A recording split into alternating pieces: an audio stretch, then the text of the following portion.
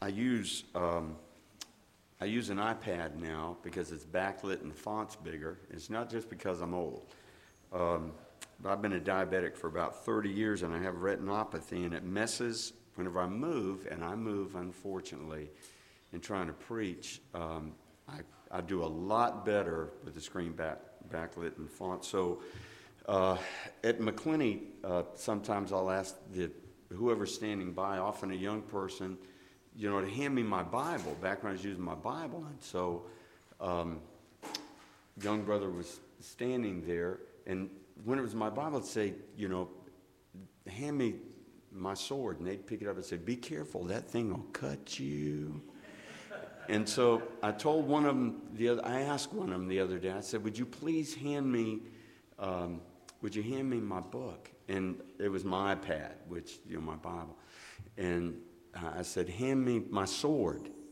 And he said, Brother David, it's an iPad. It's not a sword. That's a lightsaber now. So if you have your Bible or your lightsaber or your sword, whatever it may be, please turn very quickly. We're just going to be there for just a moment. I did want to begin. I always want to begin by reading a portion of God's Word before we begin our message. This is God's Word. 1 Peter chapter 3, very familiar. 1 Peter chapter 3, verse 15.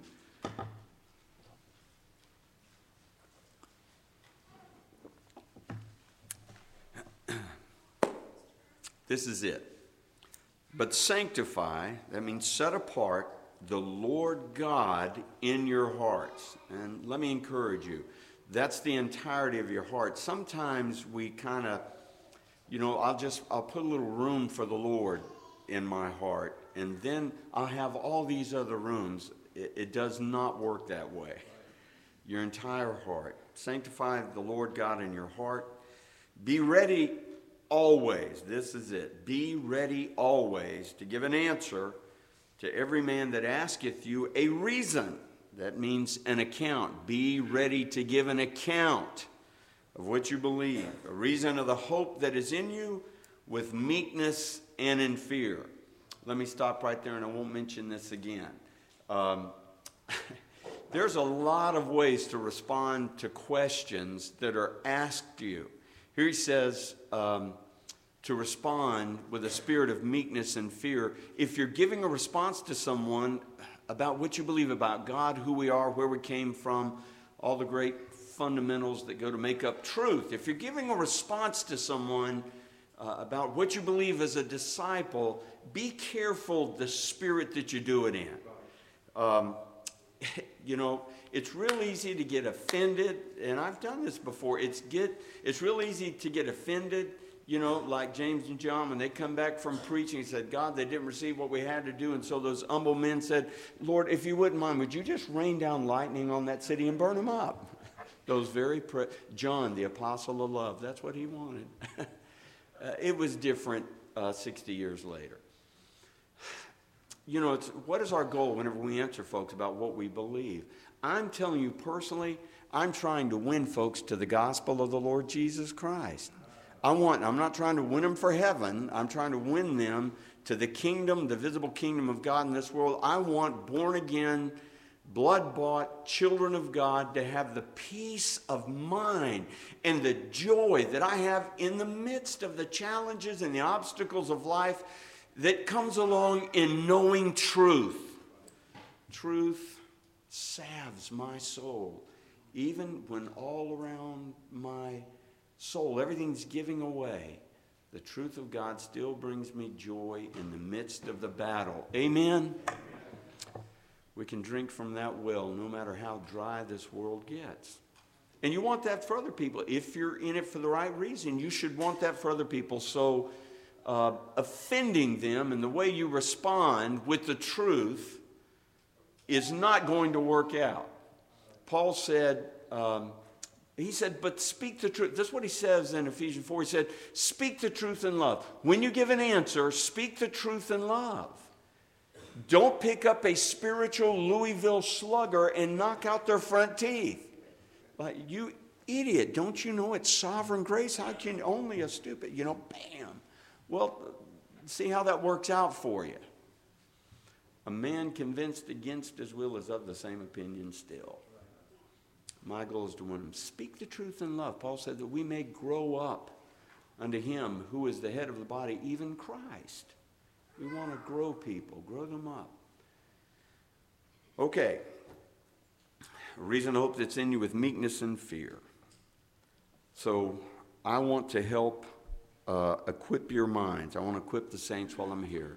Help you to give an answer for the most often asked question that I receive as a minister of the gospel, as a servant in our community. The most often asked question that I receive, and people trying to, some folks are very sincere when they ask the question. How can we, Brother David, how can we believe in God? And this is happening. I'm going to tell you what it is. And then I have other people that ask the question, how can you believe in God? How can you, and here's the question. So some people ask it this way, how can you? How do you have the gall? How dare you? And that's what our young folks are going to get hit with. How can you? How dare you believe? You call yourself, you say that you believe in a loving, benevolent creator who has reached outside of himself and is so loving to the point that he sends his own son to die for people that he loves. How can you say that he's a loving God whenever he allows darkness, evil, and suffering to continue in this? If he's all powerful, if he's in control, if he owns it all, if he's on the throne, if he's really the sovereign God, how can you say he's a good God and allow evil?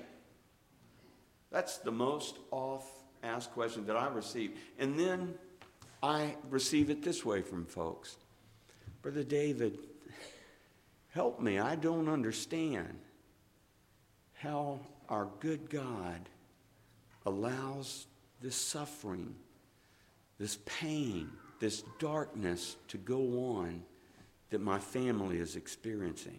I get it from both ends of the continuum, and because of the nature of the things that I do on a daily basis in our community, I get that question a lot every single week. I've gotten it since I've been here this weekend. I have. I've gotten it since I've been here this weekend. And he gave me permission.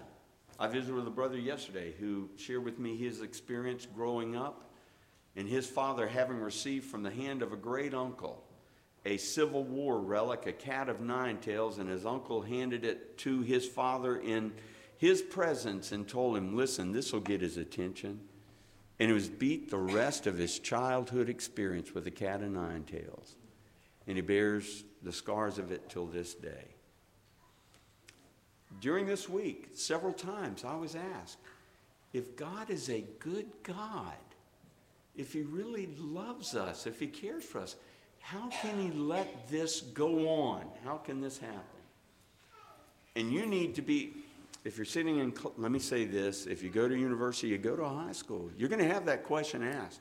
The Christian God, the Christian God sending his people forth in the Crusades to just mass murder Muslims in the Middle East because they held Jerusalem. Let me say this, God didn't send those armies forth in the Crusades. Don't blame that on God. God's never asked his disciples to go claim land on his behalf, murdering others. He has not. He has told disciples that we should send forth those that are sent for the punishment of evildoers. They ought to go with a sword in their hand. But don't blame the malice and the meanness of men on God. So it's a tough question. Brother Gail Ferry stood right there yesterday morning and he asked me, he said, Brother David, talking about some of the things I mentioned Friday night, he said, Brother David, he said, tell me, how do you answer that question? How do you answer that? It's a tough question. The truth is, God is a good God. He's a loving God. He's a benevolent God. And He does have all power. And then the truth is, there is evil and darkness and suffering in this world. So how do you answer that? Well, go with us. First of all, I want to tell you what the answer is not. What the answer is not. I was given this book back in the late 1980s, and it still makes the rounds today. It's unbelievable. And this is what a lot of the Christian world today embraces as the truth. It comes from the hand of a Reformed Jewish rabbi, and his name was Kirshner, Rabbi Kirshner. And he wrote a book in the 80s. It became a New York Times just runaway bestseller. And the name of the book was Why Do Bad Things Happen to Good People? I read the book. It was horrible. And not because I've read some good things that were written by rabbis, Orthodox rabbis. Learn a lot about Old Testament from them.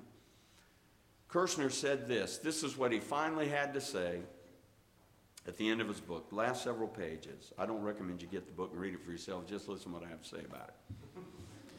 Kirshner said this at the end. He said, here is the bottom. Here's how we deal with the truth that there is a loving, benevolent God in heaven.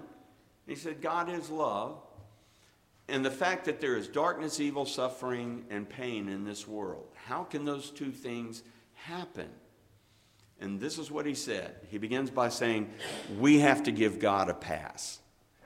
We have to give God a pass. This is not the answer. He said, we have to get reconciled to the fact that God is doing all He can do. He said, this is what Kirshner said. He said, running this universe is a big deal, and it takes a lot of effort. And we can't expect God to be able to take care of everything at all times. We're just asking too much of God. We need to give Him a pass. God does not need a pass. That's not the answer. It's not that God doesn't have the ability to put down evil and darkness. He's going to do it. He's going to do it, and He's going to do it in His time. Paul said of the unveiling of the total supremacy and the majesty of the Lord Jesus Christ, God has a timeline, and that's what we need to get down with.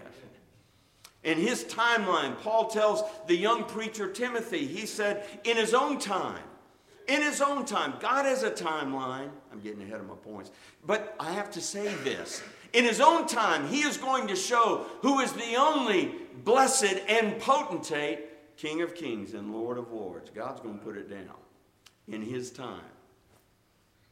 But God walks and works according to His schedule, not according to my schedule.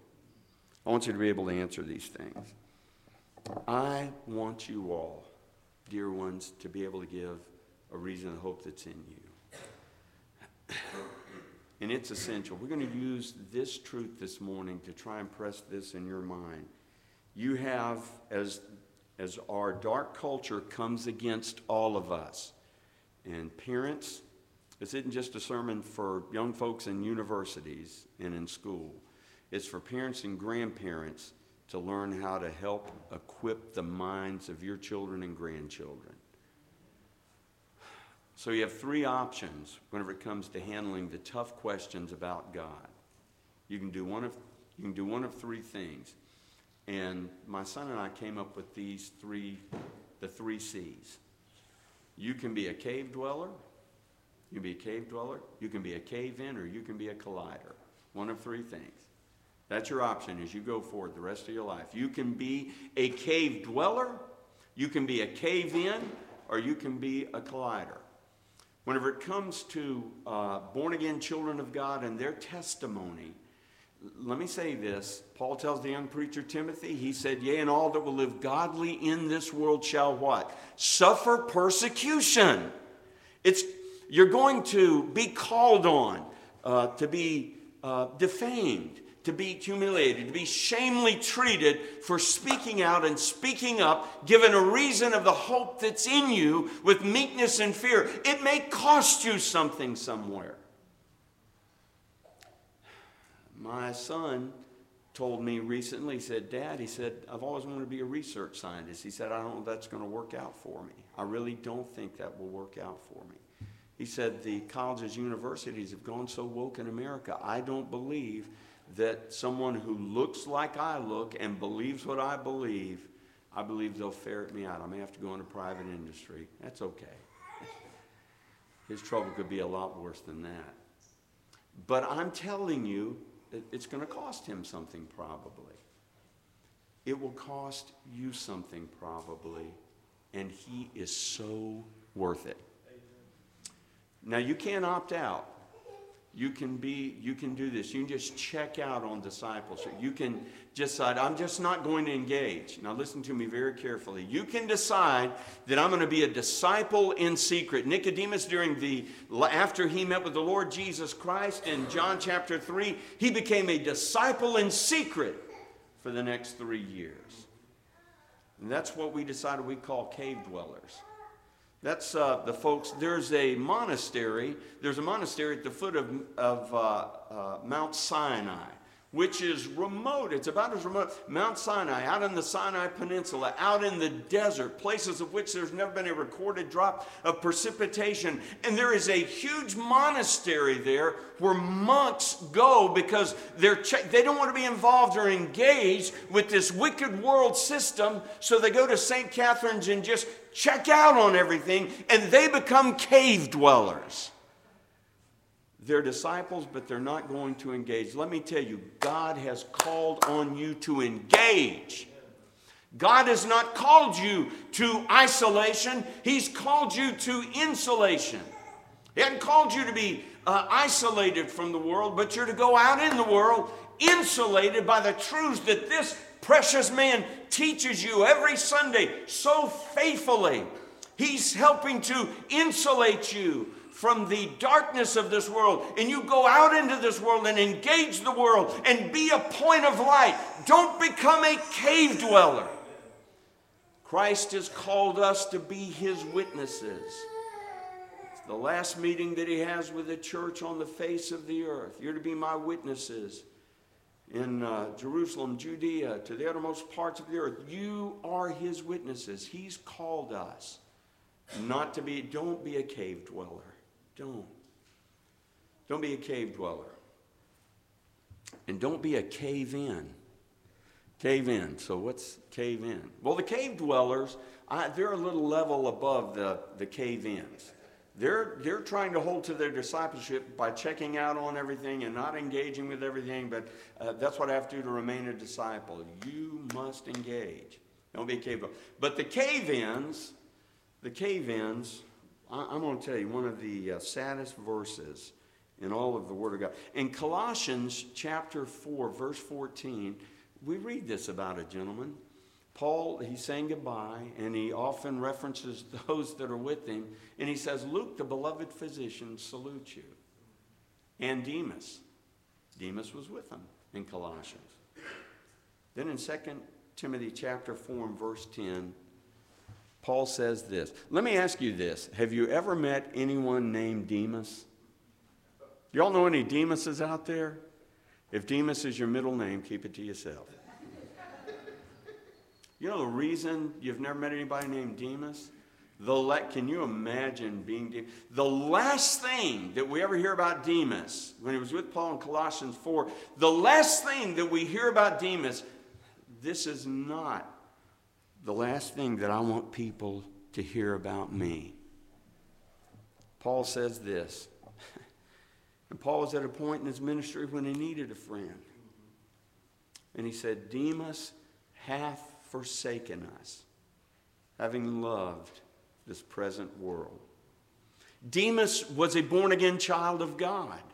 Demas was a disciple of the Lord Jesus Christ. He went with Paul. Paul had engaged him. Let me tell you, if he wasn't right, he wouldn't have been with the Apostle Paul. I mean, he wouldn't have John Mark. Demas hath forsaken us, having loved this present world. He was a cave-in. He was a cave-in. So what does a cave-in look like? That's when somebody asks you, what church do you attend? And you do like this. You go, well, I'm a Baptist. You've never done that, have you?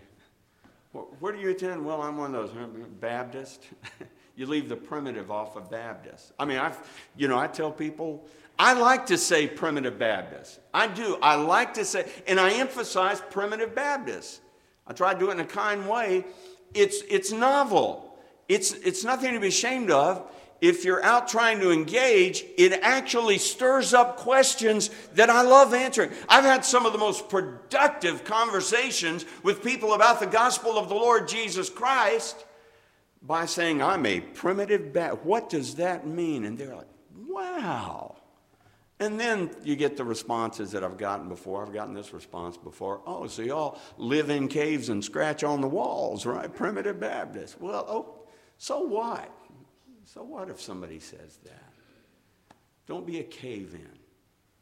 Let me tell you, the brother that I met with in his office that I told you about, that said, no, I believe what you believe more than he was a cave-in.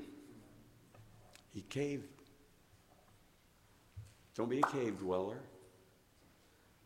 Don't be a cave-in. Be a collider. Be a collider. Engage. Engage with God's people in the culture around you. You don't know what the Lord may do with you. Julian Cunningham was a collider. Amen? He was the dictionary definition of collider. Look in the dictionary at the word collider, and there's his picture right there. He was constantly, and God help us to be, constantly not afraid of the faces of men. The righteous are as bold as a lion. And the same apostle who cursed and swore 3 times in one night, I never knew him. Not many days hence, the Holy Spirit has stood up in him. And he's engaging. He's not going to be a cave-in. He's not going to be a cave dweller. And he's in front of men who are going to beat him and humiliate him. And the ruling elite in Jerusalem look at Peter and they say, did not we straitly commend you not to speak in this man's name again? And you filled Jerusalem with your doctrine. And that collider looked at them and said, we ought to obey God rather than men. Don't be afraid of their faces. Now, whenever I say collide, remember what I said about the Louisville Slugger. When they call you out, like Deidre, when she called me out and said, that is horrible. That's the most horrible thing that I've ever heard. That's terrible. And I began to ask her that series of questions. I made no impact on Deidre, but it did on Sherry Henry. Engage. Okay. So, engaging specifically with this truth. So if God is a sovereign God, and he is, if he's a loving, kind, benevolent God, and he is, how do you explain evil, pain, suffering, the dark fell deeds of men in this world? The first thing I tell people, the very, very first thing I tell people, if you want to see what God does, if you want to see what the Lord has done, if you want to see God's work, what he intended, then read Genesis chapter 1. Amen? And at the end of every day in Genesis chapter 1, this is what God, the loving, kind, benevolent creator, has to say about his creation, that it's good, very good. That's what God does. Whatever he does, he's a good God. He's a righteous God. And whatever he does is good. What I'm telling you, whenever you look at the dark, the first answer is whenever you look at the dark, the evil, the pain, and the suffering of this world, the answer is not that God predestinated it, that he purposed it, that was his plan, that was his design. Genesis 1 was his design. Amen. He created man especially equipped to be his vice regent on the face of the earth, and to live with him in unbroken fellowship and in channels of harmony. And he was to be a good steward and live in balance with God's creation. That's what God intended. And it was made perfectly and adequately and everything that man needed. So The brokenness of this world does not happen in Genesis 1. The brokenness of this world happens in Genesis 3. If you will see where it comes from, the origin of it is in Genesis chapter 3, not Genesis chapter 1.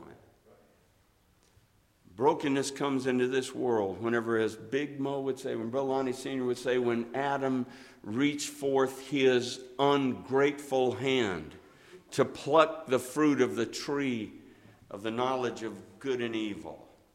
Whenever our mother and father in the Garden of Eden, whenever they decided to perpetrate the foul revolt against the throne of God in heaven and to become their own bosses, Satan convinced them they could do it better than God had designed. That's when brokenness entered this world. Don't charge God with evil. He's not the author. You say, yeah, but what about, I remember when I was a boy, a preacher used to say, well, this is it. He was kind of, I don't know what he was doing, but he would say, well, some men say Adam would have stood if he could.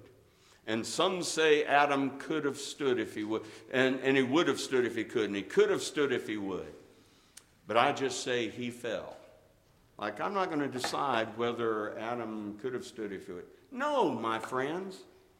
That was not God's. Let me ask you this. As a parent, if your child does something that you've told them not to do, what do you call that?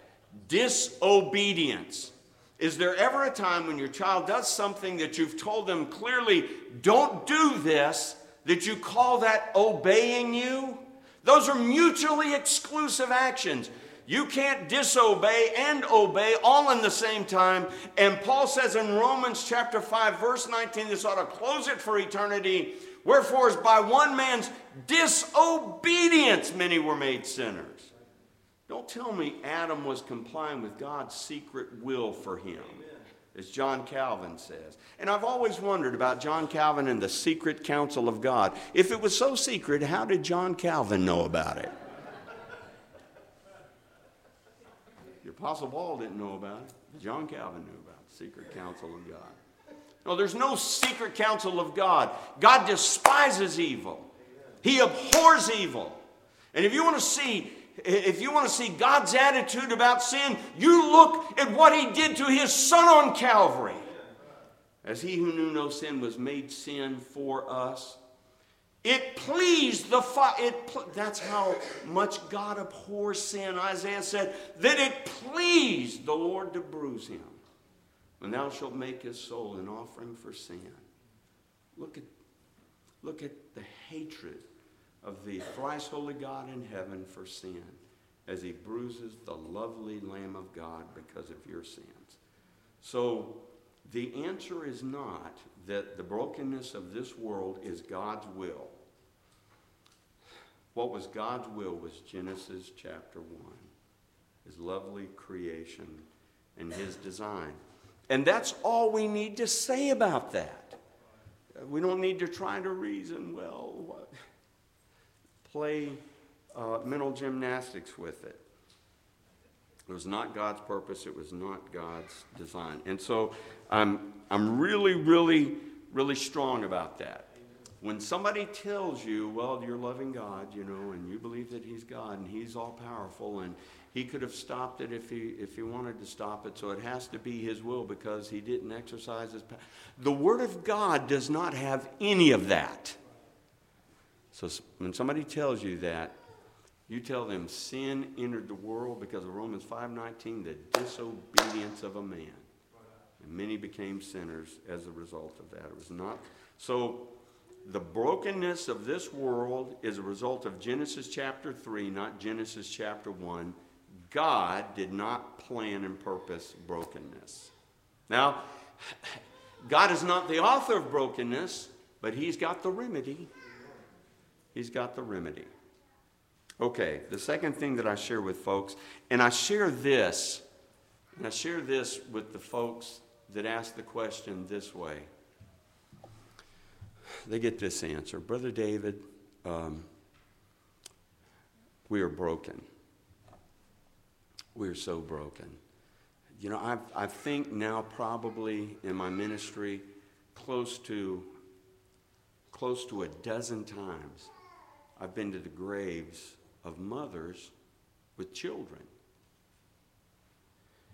Now, I'm going to tell you as a pastor, I've been in hard places, tough places over the past many years. But the most difficult place that I ever go with anybody is with a mother and father to the grave of their child. Boy, if you want to feel inadequate, if you want to feel weak, do that one time. Now, God's able. He's able.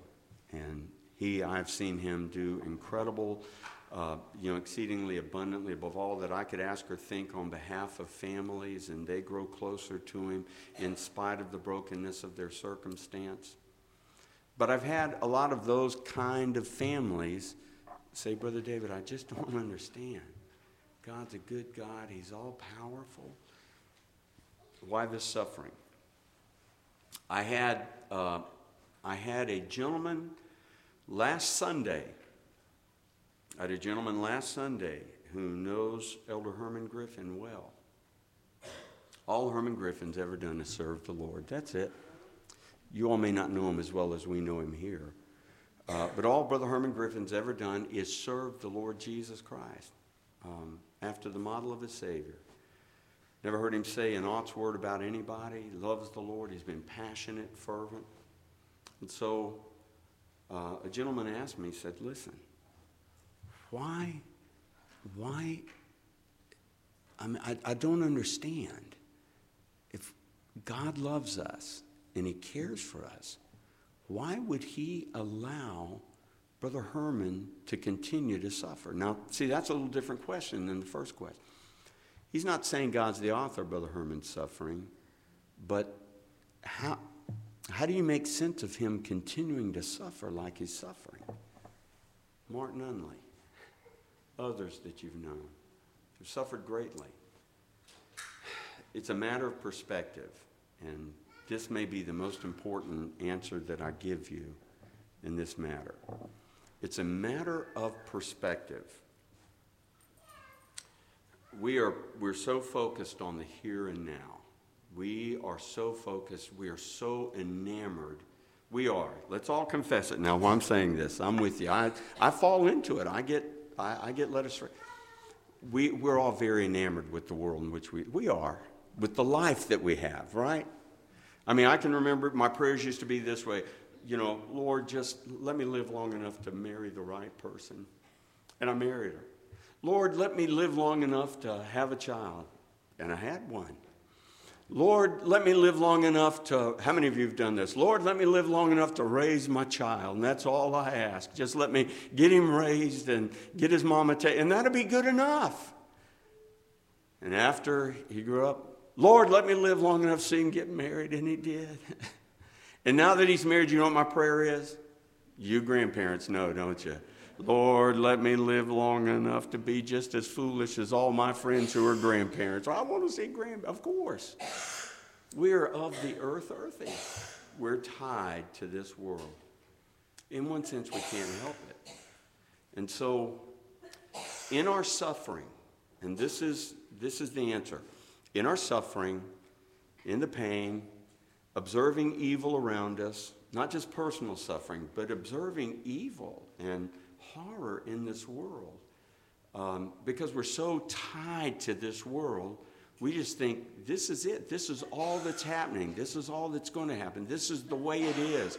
And it's just going to, I talked to a brother since I've been here. I love to visit with people. I talked to a brother since I've been here, and you all know him. And he said I could share this. I talked to a brother since I've been here, Brother Bill Lyons. And he told me that from April, I think he said, I think I've got this right, April of 2020, COVID year, to October of 2020, he had a 12-hour surgery.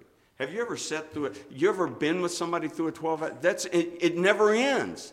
It's just hard. You sit there and agonize with the family. He had a 12-hour surgery in that few months, April to October. He had a 12-hour surgery.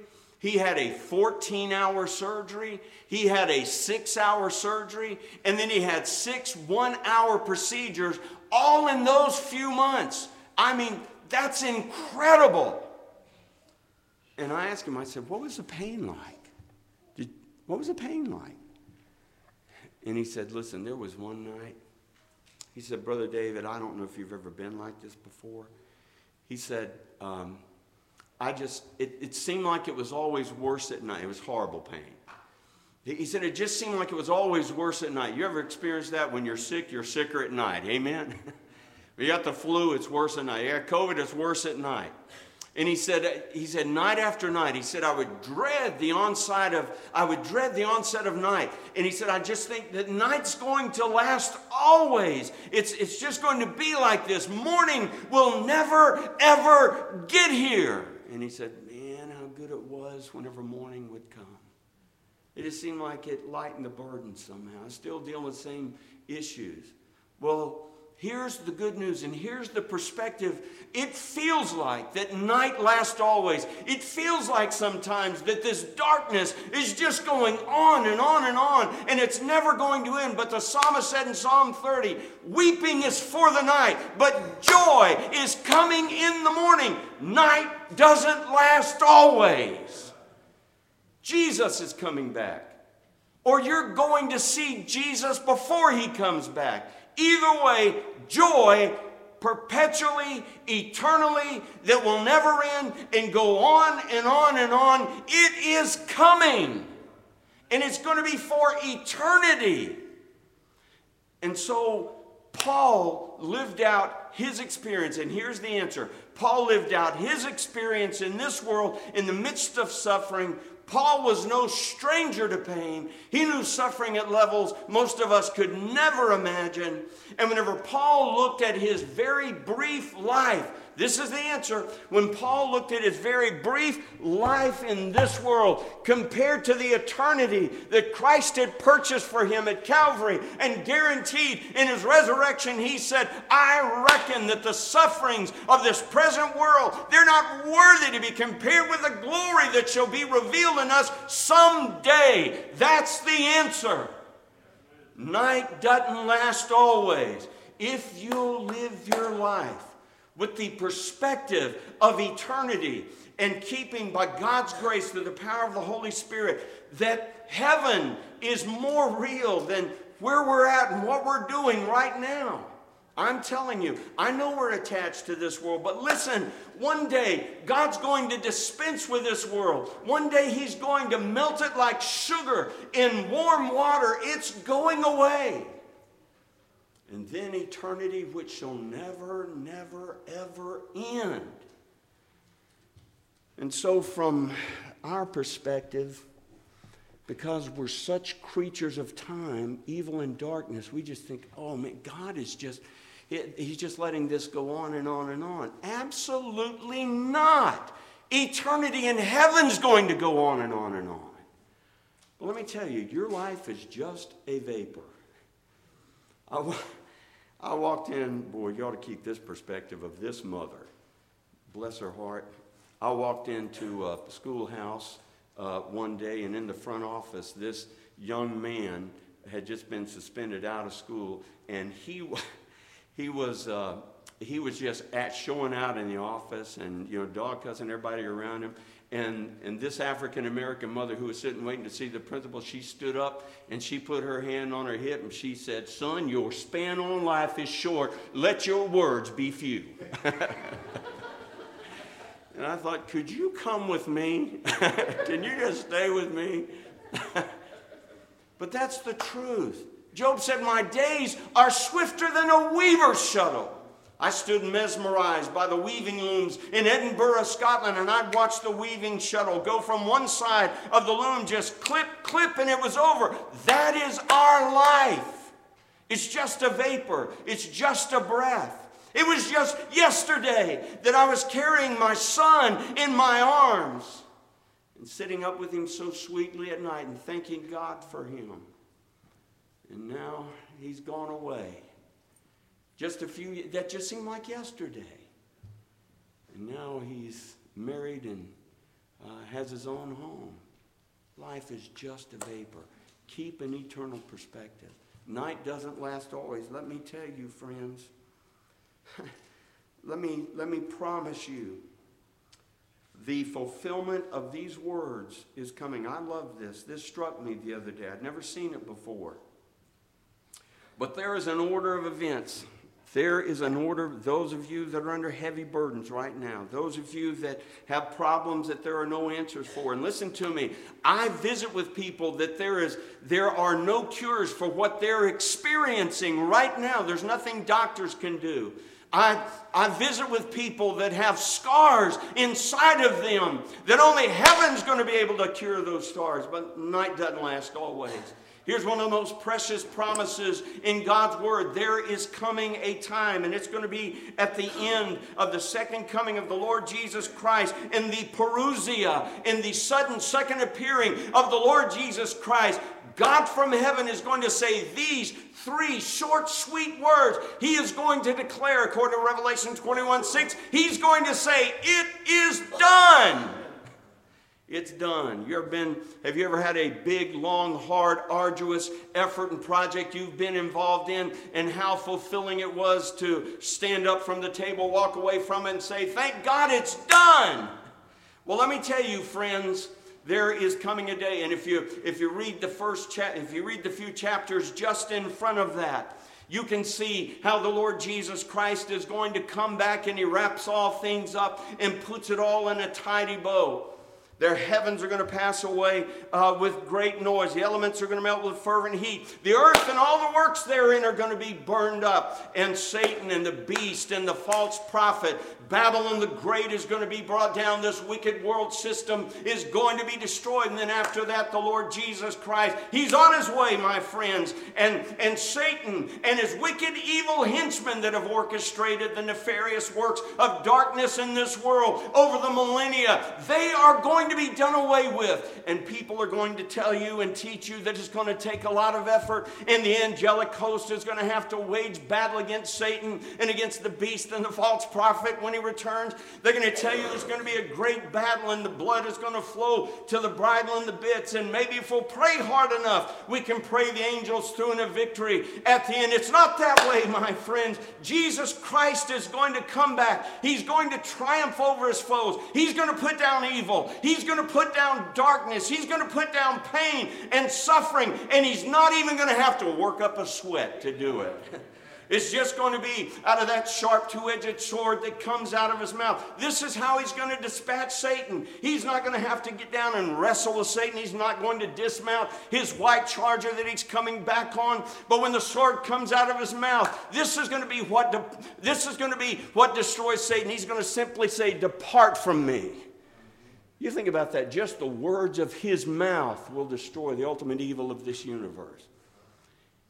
And then after all of that, and the bride has been presented, we will hear these words, "It is done." There is an end to the evil and the darkness of this world. It is done. And then He promises this in the verse above that. Maybe the sweetest promise in all the Word of God. Revelation 21:5. He says these, I think it's 5 words. "Behold, I make all things new." When it's finished, when it's wrapped up, all things are going to be made new. C.S. Lewis said that when Jesus comes back again, you think about this. This is the last thing and I'm done. C.S. Lewis said, when Jesus Christ comes back again, that all the sad things of this world in time, at His second coming, all the sad things will become untrue. Think about that. They'll become untrue. They'll become myth, folklore, legend. It'll be as though they never happened. We will pass out of the shadowlands into the reality of glory. In the Chronicles of Narnia, when Aslan, the mighty Christ-like figure, lion, creates Narnia, it's to be kind of, it has a glory.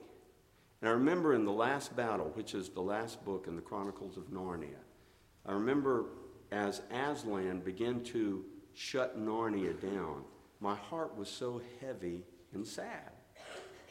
And he explains, thank goodness he explained, Aslan explained, he said, no, Narnia was always the Shadowlands. That the glory of this was faint.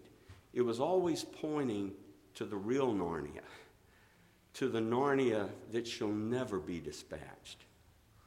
We have lived in the Shadowlands. The real Narnia, the real glory is waiting on us. And when we get there, when Jesus has said it is done, and this is the answer for the problem of pain and evil and suffering, is it's going to be done, and we're going to a place forever, the eternal perspective. It's real. Friends, heaven is real. We're going there. And no pain. The beautiful land of no mores. No more pain, no more suffering, no more sorrow, no more tears. Nothing that causes tears or crying. And so when people ask you, you believe in a good God, sovereign God, omnipotent God, a loving God, then how can he suffer all of this? First of all, you tell him he didn't do it, right? He's not the author of it. And then you tell him he has an eternal remedy which will make the worst day of anybody on the face of this earth that's his child seem not worthy to be compared with where they're going. That's the answer, maintaining an eternal perspective. If you stay locked into this world, if you stay enamored with this, and I love life. It's not like I'm not looking for the bus today. I mean, if it comes, I'll gladly ride it. But I do love life. I have great joy in life. If you're around Chris Kraus for just a little bit, you're going to have great joy in life. He'll help you joy.